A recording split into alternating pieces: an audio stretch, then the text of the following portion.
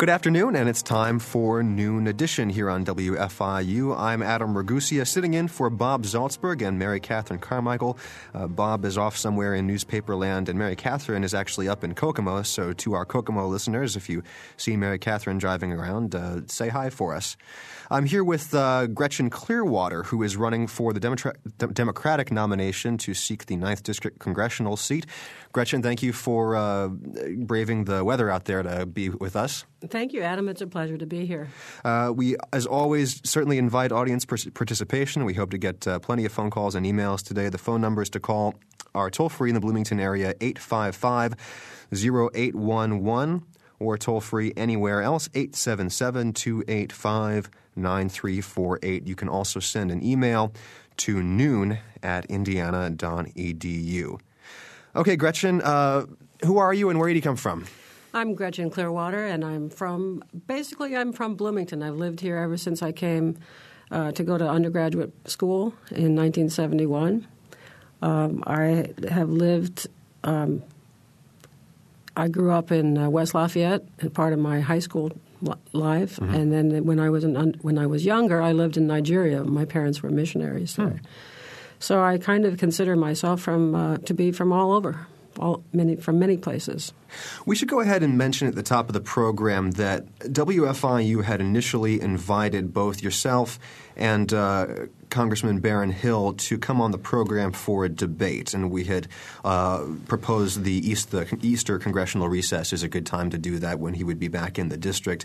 And the congressman declined that invitation, and so what we decided to do was to go ahead and offer you the spot to come on the program in a solo appearance, and likewise we've extended the same invitation to the congressman, and we're hoping to at some point get him in here. We should say that he has been kind enough to come in and be on the program a couple of times before. But so that, I think, lets our audience know what the background of this conversation is. And so we're going to talk about you, and we're going to talk about the issues of your campaign and why you're running, and anything else that's going on in the 9th District or anything else that any of our listeners would like to talk about. Gretchen, what are the primary components of your campaign platform?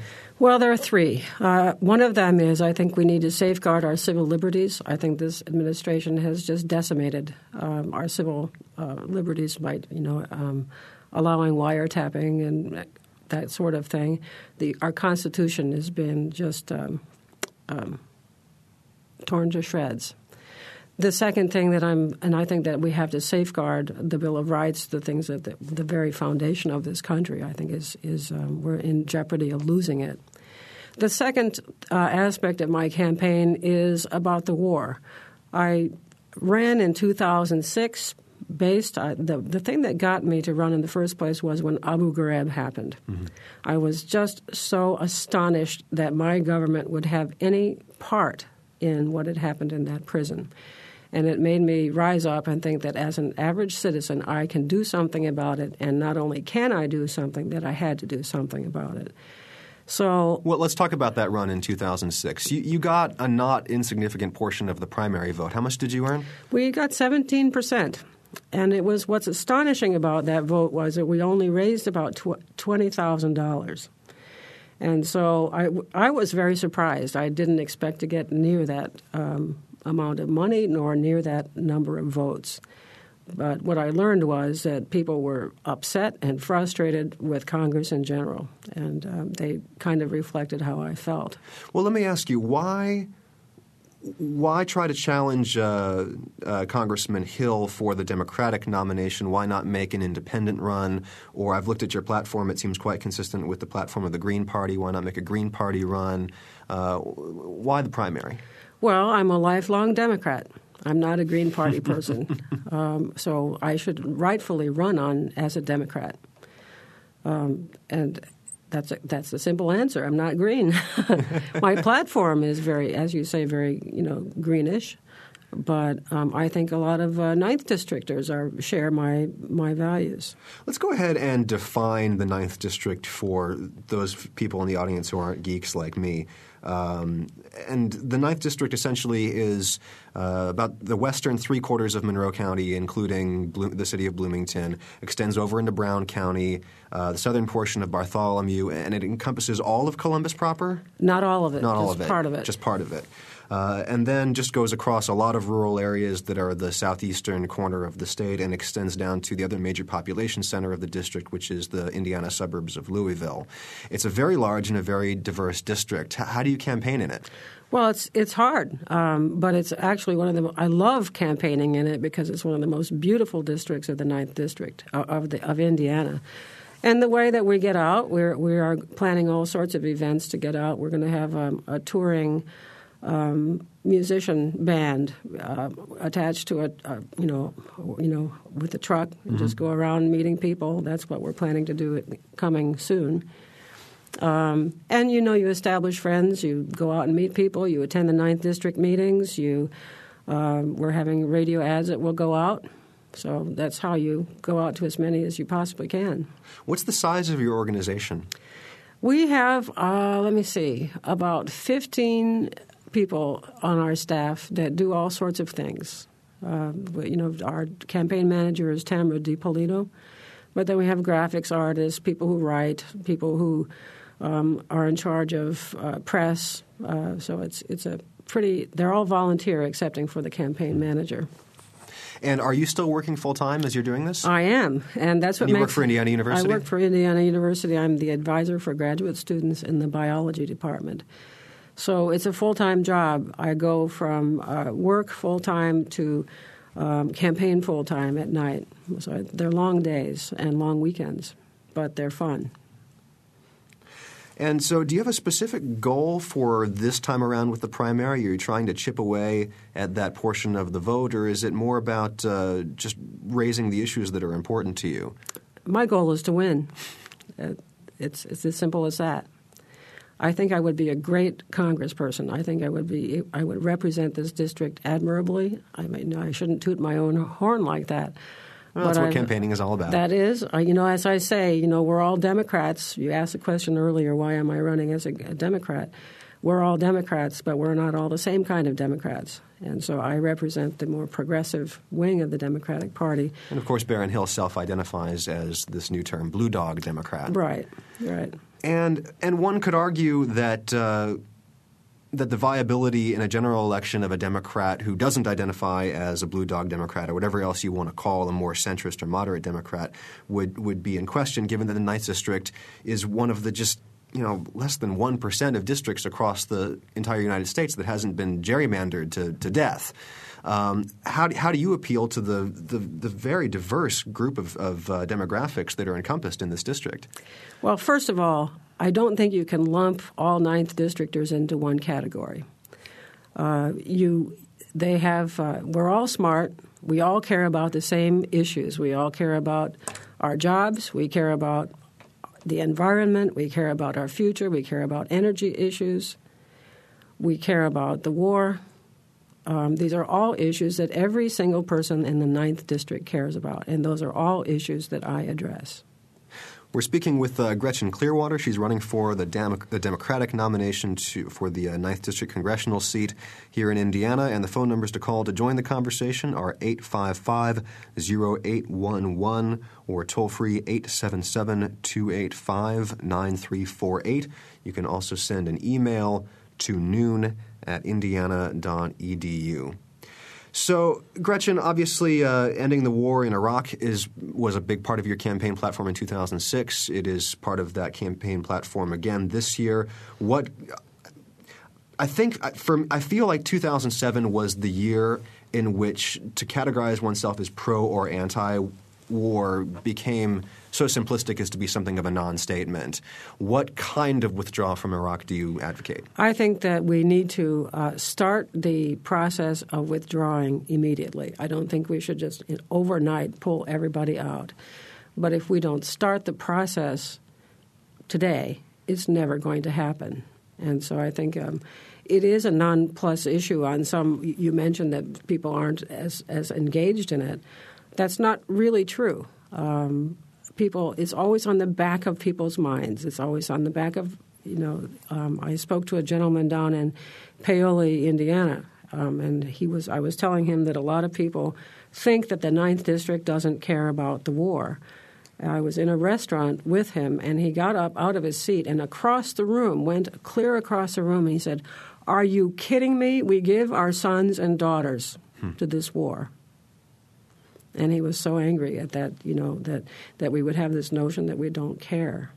But especially in light of the last 2 years, do you think that the institution of Congress or the institution of the House of Representatives for which you're running has the power to make the kind of change you're talking about? We absolutely do have the power, and that power is the purse string. And all so in your mind, it's been a lack of will? It's been a lack of will, and that's one of the reasons I'm running. We sent people to Congress to end this war, and it didn't happen. We can't afford to keep this war going on and on and on indefinitely. And Congress has absolute power. They could stop it today if they wanted to. So what would you do as a freshman congressman to make that happen? Well, obviously, I'm going to have to work with other people in Congress. I'm going to align myself with other progressives in Congress and make that voice stronger. And I think that can only help this process out. The other thing that I would like to do when I get to Congress is become much more active with the community out in the 9th District.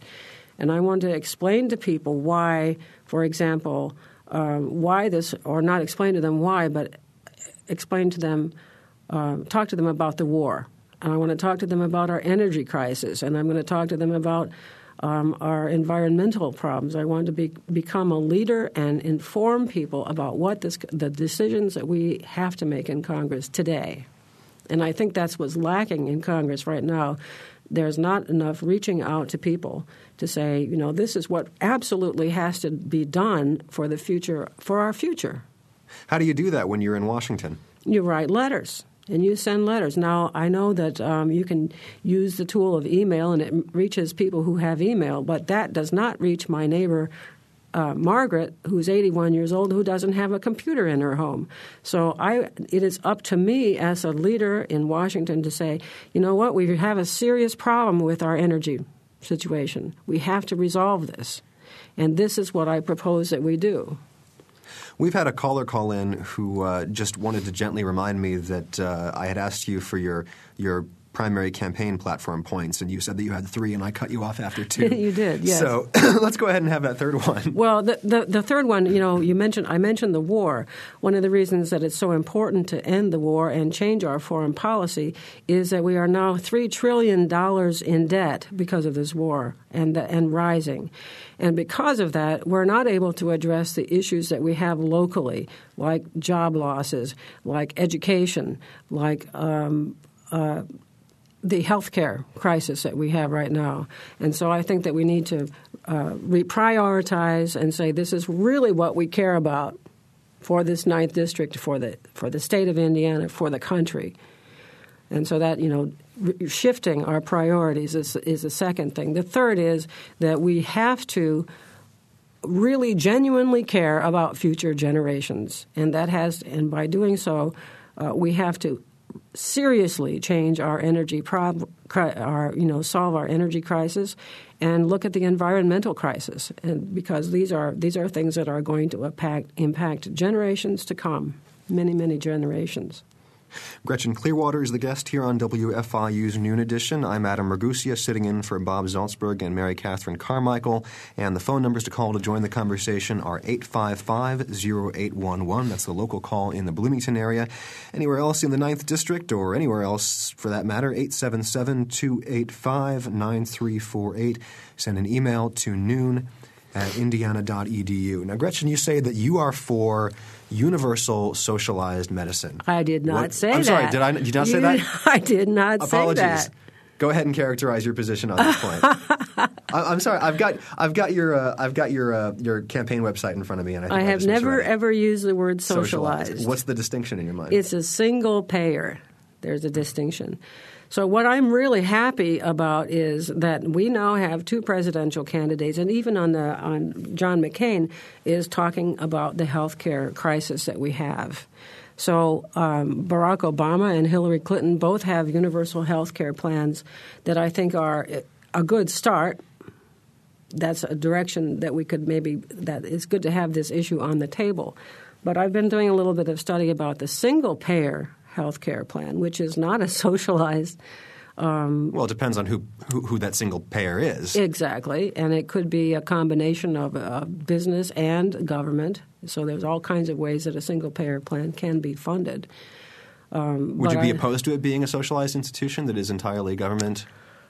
No, but I think government. No, I'm not opposed to policemen. I'm not opposed to education. We certainly do have a lot of socialized institutions that we all seem to enjoy. And those are all socialized, exactly. But I think the minute you mention the word socialized, everybody thinks you're a communist, and that is another thing that a congressperson can talk about.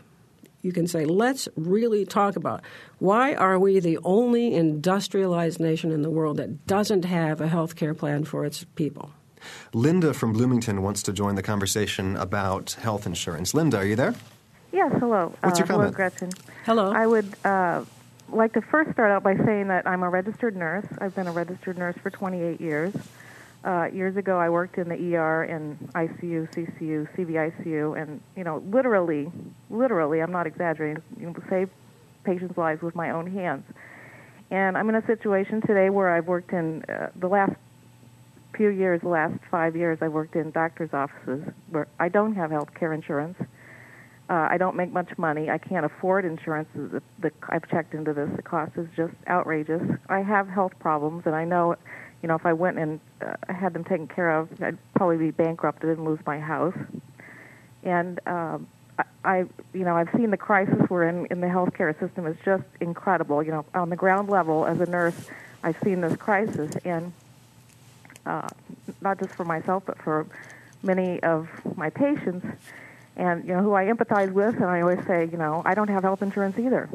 I totally understand. Don't feel bad. I feel bad, but I know you feel bad, but don't feel like you're the only one out there. And this just impacts our whole country, in an incredible way. And I'm definitely for a single-payer health care plan like Canada or Europe, and I definitely want price limits put on the drug companies. I think that is an absolute crisis. I have to get my medicines from either Canada or now India, and I've done a lot of research on that. And I'd just like to hear more about what Gretchen thinks about this. And I think that my situation, although I feel like everyone deserves health insurance, I feel like my situation, being a registered nurse and not having access to health care, for me, after I've taken care of so many people in my life, really profoundly speaks to the incredible crisis we're in, the depth of the crisis we're in this country, that now I can't get health care. Thank you. Yes, Linda, I'm very glad that you called, because I know so many people who are in your same position. My own daughter is in that position. She has had to wait for weeks to get into a clinic to go to get help because she does not have insurance. When she did have insurance, she paid a third of her salary what went toward her insurance. So it is a crisis. And in Indiana, for example, over half of the bankruptcies that occur are due to health care expenses. And I think it's a shameful thing that we haven't addressed this issue. You are a nurse, doesn't have that. That is a pathetic statement. That's pathetic. Absolutely pathetic. And it's very humiliating. Yes, to say the least. And you have a voice to be speaking about this now, but there are hundreds of thousands of people. 47 million Americans do not have health insurance, so you're not alone. And I think that is why I'm so happy to be talking about this plan. I'm not even wedded to a single payer. I just want some sort of plan that covers people like you. Mm-hmm. Yes. And I encourage you to use the bully pulpit and educate people about this. That's what I'm doing. I work on the campus. I work with graduate students who have to go home to their homelands to get medical care because they can't get the coverage here. So this is just not right, and it's not necessary. And I really appreciate you calling. Okay, thank you very much. Thanks for the call, Linda, and best of luck. Sorry, there's a sobering phone call. We have a couple other callers on the line with other topics that they want to get to, but I want to make sure that we fully explore healthcare a little bit before we move on. And obviously, what Jefferson used to call Thomas Jefferson, that is, called the laboratory of the states, has been at work to a certain extent on the issue of health care, and most recently in Indiana with the passage of the Healthy Indiana Plan.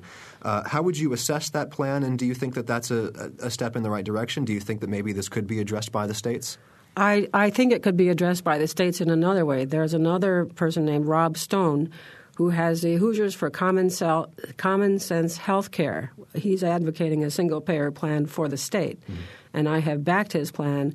The plan that Mitch Daniels has come forward with only covers a certain portion. He's limited it to a number of people or a certain small number of people, so it's not a good start. I think that we should just shoot for the single-payer plan. I think it's ultimately the best way to go. The thing that I like about the single-payer plan the most is that it makes it possible for employees to be mobile, so they can go from job to job to job, and they don't have to stay in an underpaid job or a job that is hazardous to their health, or they just want to move to another location. When they move, they take that health care insurance with them. And that is the beauty of the plan. It also takes a burden off of businesses, especially small businesses that they can pay, and we have to decide how we're going to pay for this. But if some of the costs can be taken off of businesses, it would be a very good thing for our economy. Of course, like it or not, the economy of the state of Indiana is enriched to a great extent by the current healthcare establishment with the presence of WellPoint and Eli Lilly. Does that at all impact your thinking on this? No, because Eli Lilly, we are enriched by them, but they are also enriched by us. They get a lot of money. These pharmaceutical companies get a lot of our tax money, and a lot of it goes to advertisements. We're paying for such things like, advertising for strange diseases that none of us have ever heard of. So it's a partnership business. The pharmaceutical companies and the government and the people we can be partners on this. But these pharmaceutical companies also limit the kinds of drugs that we get, and they determine how much we pay for them. We've got a caller on the line who really wants to talk about Barron Hill, but I'm going to ask him just to wait a little bit longer because we have Jesse from Bloomington who wants to talk about health care. So while we're on that topic, let's go to Jesse. Hello, Jesse. Hello? Hi, Jesse. Are you with us? Oh, I guess we lost Jesse. Oh, I'm sorry. Oh, hi. Jesse, there you are. I was just reading an article not long ago about perks in high places. And the best deal, I don't know why the people running for office, the politicians presently, and anyone, pattern after Congress. They have a Cadillac plan. They only pay a $250 deductible, covers everything. They can't be rejected for any reason, age. Most of them make $165,000 a year salary, retire at $53,000. And for less than $1,000 a year, they have access to anything and all things paid. So I think it would be grand just to study what's going on in Congress, and also to make employees across country responsible for medical care. So they have to have some concern about their I'm sorry, employees. Jesse, did you say employers across the country should be responsible for medical care? Yeah, Okay. yeah. That was the way it was when I worked in medicine 40 years ago. Employers, everyone, usually, well, not everyone, but most people, I would say at that time, be back in the 50s, 60s, were covered by some type of employer's insurance. Well, that's distinguished from what Gretchen is advocating with a single-payer system, correct? Yes, and I think what companies are having a hard time dealing with now is a high cost of insurance for their employees. And so I think if we could come up with some sort of a relief for them, it would make them, it would help. I think it would help a great deal. Well, the thing is, the socialized medicine has not been the phenomenal success that is touted, because England, Canada, I think New Zealand are all having tremendous problems with their medical services. So it needs to be looked at in depth. I agree with you, Jesse.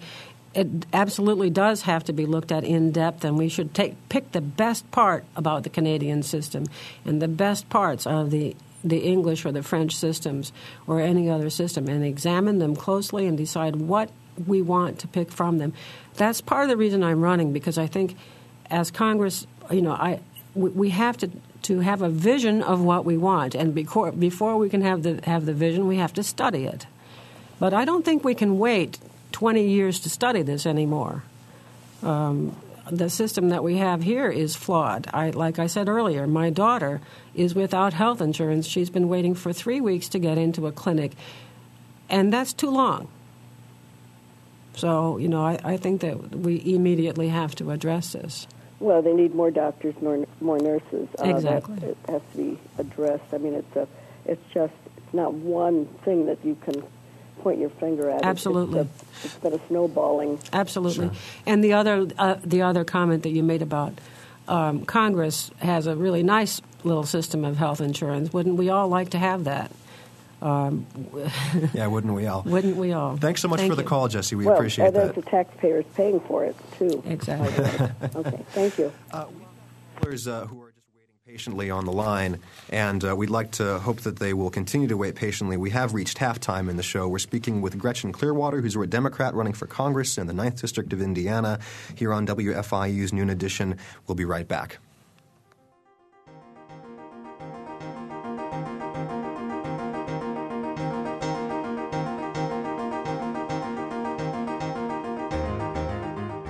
You're listening to Noon Edition on member-supported WFIU. Production support comes from Closets 2, providing organized and expanded closet and storage space for home office and garage, using a variety of systems with no major renovations. Closets 2, owned and operated in Bloomington, 332-2233. And from South Dunn Street Project, represented by Brian Lappin, Real Estate, classic bungalow-inspired architecture in the Bryan Park neighborhood of Bloomington, www.southdunstreet.info. Indiana's Governor Mitch Daniels has proclaimed this week Severe Weather Preparedness Week in Indiana. This evening, Severe Weather Spotter Training. The National Weather Service's Dr. David Tuchek presents Storm Spotter Training. It's a chance to learn what generates severe weather, how warnings are produced, and the role of the volunteer spotter. And that takes place this evening at Wegmiller Auditorium at Bloomington Hospital at 7 o'clock. More at WFIU.org.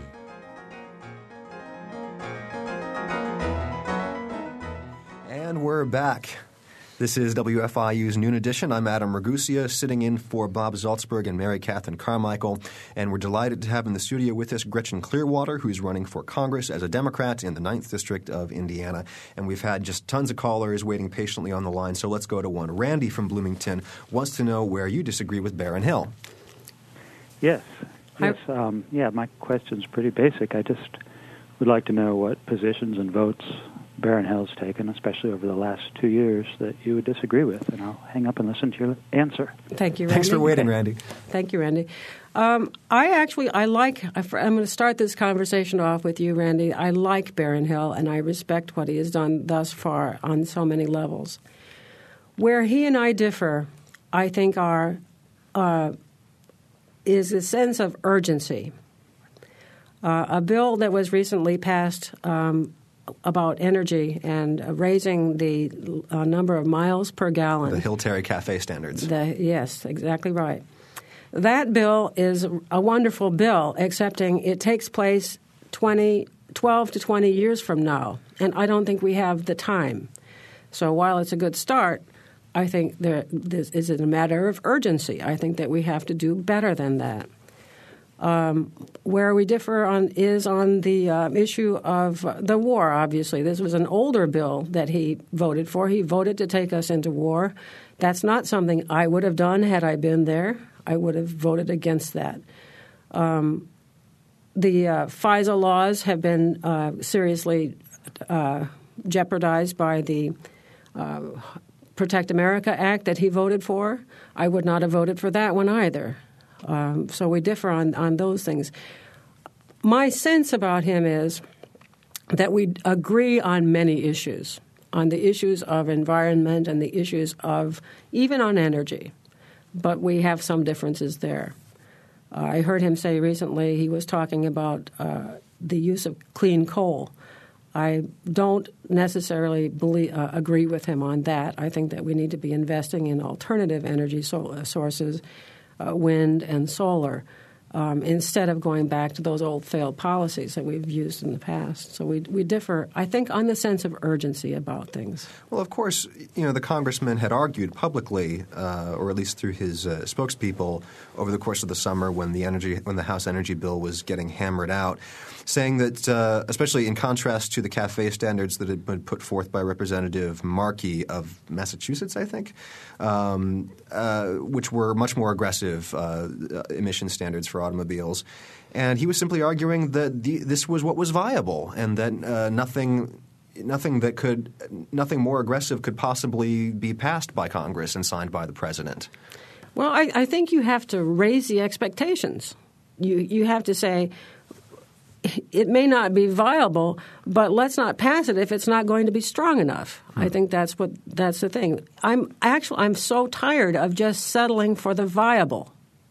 We have to be much more aggressive about solving these problems, and that's I think that's a lot of people talk about my campaign is not viable. When are we going to get over that? I just think it's crazy. We have a caller on the line who wants to talk about the history of folks who have represented the 9th District. Well, caller, are you there with us?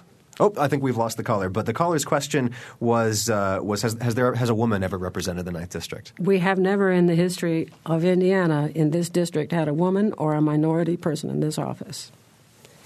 So you'd be the first? I would be the first. What do you think that says about the district, if anything? Well, it says it's time. It's time for a woman or a minority to be in that position. And I think that I think they're ready. I think the district is very excited about both candidates, Hillary Clinton and Barack Obama, and so I think they're ready for a woman, and they're ready for a minority candidate as well. Well, you invoked the two names. Are you behind one candidate or the other? I am. And that is? I know I'm not supposed to be, but I am. I support Barack Obama. I love the one of my platforms is democracy. When I get to Congress, I would like to promote democracy like it's never been promoted before. I think I'm very concerned that so many Americans don't vote. You mentioned earlier before this program started that young people they don't vote. They're down in Florida. That's not, it's not true. And I think that you have to get people excited, and I'm thrilled with what Barack Obama is doing is he's bringing people to the poll that don't normally get there, and that makes me very happy. Of course, it seems that one of the substantive differences between the two candidates and their policy positions is over their unique health care plans. Are there points of Barack Obama's health care plan that are more attractive to you? Yes. And those are? And Barack Obama's plan, the problem with both of their plans is that they rely on health insurance companies to solve these problems. From what I've studied, I attended a lecture with Rob Stone for the Hoosiers for Common Sense Health Care. With Obama's plan, he says that if your children have to be covered, but not necessarily you, so you have the option of buying into this insurance. Hillary says you've got to buy it no matter what, and it's you buying the insurance, not the government buying the insurance. And what that does is, who does that make richer? It makes the insurance companies richer. And it's not, it's again benefiting the wrong people. So do you think that the entire private health insurance infrastructure needs to be torn down and the slate wiped clean? I don't think it has to be torn down, but I think it has to be regulated somehow, and it has to go. Yes. I'm going to change. I think the health insurance plan is not working. It determines which doctor you go to. It determines the kind of medications you get. It determines the kind of surgeries you get.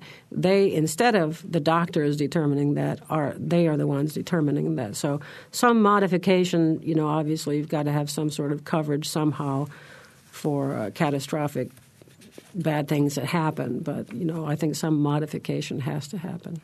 855-0811 is the local call in the Bloomington area, toll-free anywhere else, 877-285-9348, or an email to noon@indiana.edu. We'd love to hear from some of the other cities in the 9th District. If you're calling from Columbus or from Seymour, or who else can we name drop? New Albany, Jeffersonville. French Lake, West Baden? French Lake, West Baden, yeah. To speak with Gretchen Clearwater, who's running for Congress as a Democrat in the 9th District. Here's an email from Melody in Bloomington. She says, my main concern at this time is our out-of-control dependence on foreign oil. What will you do to convince our government and citizens to break our habits which create our need? And need is in quotation marks. Oil seems to be the root of all evil, and our current administration seems to feed off this. Well, that's a large topic, but I was talking to somebody recently about the situation in Iraq and in Afghanistan, and just in general about our foreign policy in other countries, how we tend to get involved in countries and with leaders who are not necessarily the nicest people in the world. And I was trying to figure out why we do that, and it has everything to do with dependence on energy. On oil coming from these countries. That's why we become friends with Saddam Hussein. He's got oil. And so I think the best way to address our crisis is to address the to invest in alternative energy sources. And I wanted to hear more of Melody's question because I didn't quite. Oh, that was. I'm sorry. Yeah. Do you need me to reread it, or that's all there was? Yeah. I mean, basically, we have a crisis. We need to fix it. And until we fix it, we're always going to be in bed with bad guys like Saddam Hussein. How do you feel about nuclear power? I am opposed to nuclear power. I don't think we have a mechanism of getting rid of the waste. It needs to be studied more. If someone can prove to me that we have a way to dispose of these very, very toxic waste that is going to sit around for generations and generations and generations, we need not to touch that form of energy. Now, I hate to bring it back to this, but there are 435 voting members of the House of Representatives, just one House of the Congress, which is just one of the three branches of federal government. How do you, as a freshman member of that institution, affect the kind of change on these fundamental, incredibly fundamental issues that we're talking about? You are talking about a very diverse body of people in Washington, D.C., but I don't work for them. I work for the 9th District. So if there is an issue that they are not going to agree with me on, I'm going to take it to the 9th District, and I'm going to have the 9th District take it back to them. That's how it has to work. I think, someone once told me that I was a dangerous candidate, that the Democratic Party doesn't like me running. And I asked them why, and they said, because when you get to Congress, Gretchen, you're not going to vote the way Nancy Pelosi tells you to vote. And I think that's a good thing. I'm an independent thinker, and I will vote the way I feel. And if my bill doesn't pass, it doesn't pass. If I don't get reelected, I don't get reelected. But at least I have done what is right for the people of this district. Obviously, we're looking forward to the primary election at this point, which is May 6th, where you will face incumbent Congressman Hill. And let's go ahead and look past that a little bit. How do you run against Mike Sodrell if you win the primary? I run against Mike Sodrell the same way I'm running against Barron Hill. I persevere and I work hard. I plan to take some time off of work so that I can actually have more time to get out into the district. I think Mike Sodrell runs against himself. He's got his good buddy in Washington, D.C. is George Bush. He has backed every single thing that George Bush has proposed. How do you ask, he's responsible in part for the job loss from NAFTA and CAFTA. He voted for the free trade agreements. So I don't have to run against him. He runs against himself. And I think people are awfully, awfully tired about what's going on in Washington, D.C. One of the components of your platform has been, especially this year, voter enfranchisement. Where do you feel that voters have been getting disenfranchised? After the 2000 election, of course, we know what happened in Florida. In 2004, I did some studying about what happened in Ohio. The disenfranchisement occurred in areas where really dense populations had too few voting machines, and they couldn't possibly get to the poll to vote because there just were not enough machines. Kenneth Blackwell from Ohio was turning away registration forms that people had turned in because they weren't on the right card stock paper. So anybody who turned in a piece of paper that was photocopied onto a regular piece of paper didn't have their vote count. In some of the areas in Ohio, the precincts were so poorly designed. They were in one gymnasium. One side was Precinct 1 and the other side was Precinct 2. People stood in line for hours and hours to get there to vote, only to be told that they were in the wrong line. And instead of letting them just switch over right next door, right beside each other, they made them go back and stand in line hours and hours and hours. This plays into things that are happening in Indiana right now. And let me ask what you feel about three distinct proposals, and those are vote centers, vote by mail, and Indiana's voter ID law. And I want to also talk about the voting machines that we use here in Monroe County. They are electronic voting machines. When you put your vote on that machine, there is no way that you can tally that vote up again. There is no record of it. So I understand that there are efforts being made now to get rid of those electronic voting machines because they are not accurate, or if they are accurate, there's no way of proving they're accurate. I think voting centers are a pretty good idea, provided that the center is accessible and people can get to it. And if it's too far away, it might not work. Voting by mail, I think, is a great idea. They use that out in, I think it's Oregon or Washington, one of those two states, Oregon. And I think it's Oregon. And I think it's I think it's great. You know, why not be able to just put your ballot in the mail? I think it's a very, very good idea.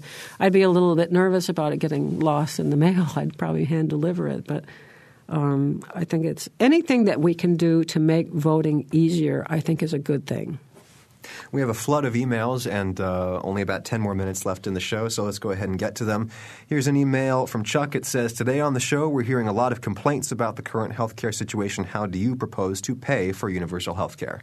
I think that we're going to have to make a decision as a nation that we're going to pay for it. And it's going to have to come out, I think, ultimately, in the end.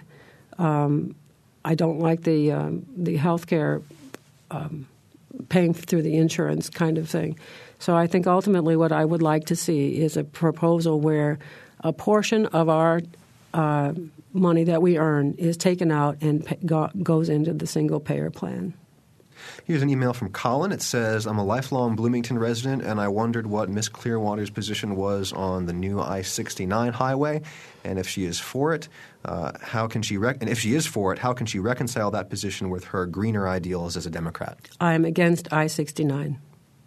I think that this is an example of a proposal that is outdated and antiquated, and instead of building highways, we ought to be building trains, high-speed rail trains. That's where the money should go.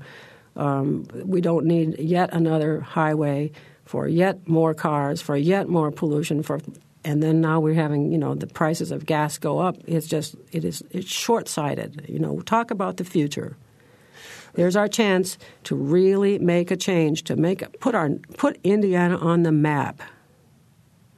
But you're running for a federal office, so let's say that you're in the House of Representatives. Would you therefore be disinclined from voting in favor of any federal highway appropriations? I think what I would like to see is the repair of existing highways and existing bridges. I don't think that we should be building more highways. Here's a general question from Christy. It says, what would you do to reduce poverty? Well, to reduce poverty, I think we need to do something about education. I think that is what causes poverty is people just aren't getting a proper education. And so I think we need to get rid of the Leave No Child Behind Act. Leave Every Child Behind Act is what it could be also called. I think that our schools are still not good. We still have too many kids in the classroom. We still have too few teachers, and I think education is the key to solving our poverty problems. And also, I think, is recognizing that we do have poverty in this country. I think until we start recognizing the high level of joblessness or homelessness, it's a big problem. I think we have to recognize it and we have to care about it. Let's talk about the state. I got you to tell me which horse you were backing in the presidential race, at least the Democratic primary for the presidential race. What about the Democratic primary for the gubernatorial race? Do you have a dog in that fight? I don't have a dog in that fight. I'm disappointed by Joe Long Thompson's stance on I-69. I'm not thrilled with her stance on the coal industry or coal business, the Edwards port. But I find her to be a very intelligent individual, and I think I don't really have a strong horse in that. Well, feelings on Jim Schellinger? I've had one opportunity to meet him, and no. I haven't really had a. The answer can be no on the show sometimes. That's okay. I don't have a horse, and I think I do wish either candidate would take a stronger stance on environment and on energy issues. I do wish that it's time to do that. But I guess I wonder if Indiana, if the general populace is in agreement with you on this. And we have seen some interesting political movement in Indiana in the recent years with three congressional seats switching to Democratic control in 2006. What direction do you think that Hoosiers are moving ideologically? I think Hoosiers are seeking some, I don't know if it's a direction, but my sense is from talking to people is that Hoosiers are some of the most commonsensical people. They don't mess around. With a name like Hoosiers. Yeah. I think what they recognize is it's not about politics, it's not about directions, it's about jobs. They're losing jobs out here. And so I think the direction that they would like to see us go is get something done in Congress, for heaven's sakes. And so I think that's the direction that they want to go in. We have just 5 minutes or so left in the program here. We're speaking with Gretchen Clearwater here on WFIU's Noon Edition. She's running as a Democrat for Congress in the 9th District of Indiana. We do have time for another phone call if anyone would like to chime in, 855-0811 or toll-free 877-285-9348. You can also send an email to noon@indiana.edu. And here's a question from someone who just wants to know how to get in touch with you in the future, your campaign website, and your phone number. That's a good question. My name is Gretchen Clearwater, and I'm running for Congress in the 9th District.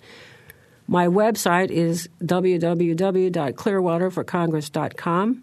You can email me at gretchen@clearwaterforcongress.com. We also have a forum on Bloomington Online that you can ask me any kind of questions you want. Let's see. That's it. And I'm on that website right now, Clearwater for Congress, and you have a feature on the left-hand side of the page which is called Legislation Watch. And here you're talking about how a particular piece of legislation you'd like to highlight is H.R. 1590, which is the Safe Climate Act of right. 07. What is that act? That act is put out by Henry Waxman, and it also is not as strong as I would like it to be, but it says that by a certain time we have to curb the greenhouse gases, and by a certain time we have to raise the CAFE standards. By a certain time we have to switch from using the traditional mechanisms of energy to alternatives. But it sets a deadline and a timeline, and it's a pretty strict legislation. Anything else you'd like to highlight that you are hoping to vote for? I would like to vote, excuse me, for civil liberties. I would like to undo some of the legislation that has gone through Congress on taking away our rights. So is it safe to say this most recent Protect America Act would not have gotten your vote? It would not have. I would like to see that we do something about Guantanamo Bay. I think that place needs to be shut down. So some of that kind of legislation I would like to latch onto. And I want to do something about the Free Trade Acts, the CAFTA, NAFTA, and all of these bills that have been put We should have through. talked about that earlier in the program because this is obviously very important here in a manufacturing-heavy state like Indiana. Absolutely. Do you think that the Free Trade Acts have been themselves responsible for the decline in manufacturing jobs in the state of Indiana? I think in large part they have been, because they've made it they've made it so much easier for people to take their businesses overseas and to hire people who don't make very much money with no regulations whatsoever. And so it's just this free trade back and forth, and the American worker gets really knocked out. So what do you propose doing? Obviously, some folks have just said keep NAFTA and CAFTA, but better enforce trade regulations that are already on the books, or would you just look at repealing those agreements? I think, obviously one would like to just repeal them, or not repeal them, but it would like to enforce them. But my problem with that is who's doing the enforcing. It depends on which president gets in and who's going to be doing the enforcing and how strictly they're going to be enforcing them. So I think maybe repealing them might be the best way to go and then start from ground zero. I'm willing to look at both sides, but I think repealing is probably the more useful thing to do. Well, just in our last 90 seconds or so, walk me through your approach to the campaign leading up to May 6th. My approach? Mm-hmm. My approach is to get out to see and meet as many people as I possibly can. Where are you going to be? I am heading down to Floyd County pretty soon. They have the fish fry dinners that I will be attending. I'll be eating lots and lots and lots of good food. And we're going to have some radio ads shortly. We are, I've got every weekend scheduled from here until May 6th. So it's it's a blast. I tell you, it's and knocking on doors. One of my favorite things to do is to meet people and knock on their doors, and I discovered that they're just amazingly nice people out there. And of course, what's on the back of every Hoosier's mind right now is the fact that the Indiana primary, at least in the presidential side, at least on the Democratic side, could actually be meaningful for the first time in a couple of decades here. Are you expecting some record turnout? I am so excited that we actually may have an impact on this presidential election. And I think we will have record turnout, and that makes me extremely happy. Well, we look forward to seeing what happens. Gretchen Clearwater, thank you so much for joining us. Thank you, Adam. It's been a pleasure. This has been Noon Edition here on WFIU. I'm Adam Ragusa. I was sitting in for Bob Zaltzberg and Mary Catherine Carmichael. We expect them both to be back next week when we're going to be talking to the directors of two animal shelters here in the WFIU listening area, from the Bloomington Animal Shelter and also from the Columbus Animal Shelter. We'll be talking about issues related there, too. For producer Colin Bishop and engineer Mike Paskash, thanks for listening. Noon Edition is a production of WFIU and the Herald Times. A podcast of this and other WFIU programs is available at WFIU.org.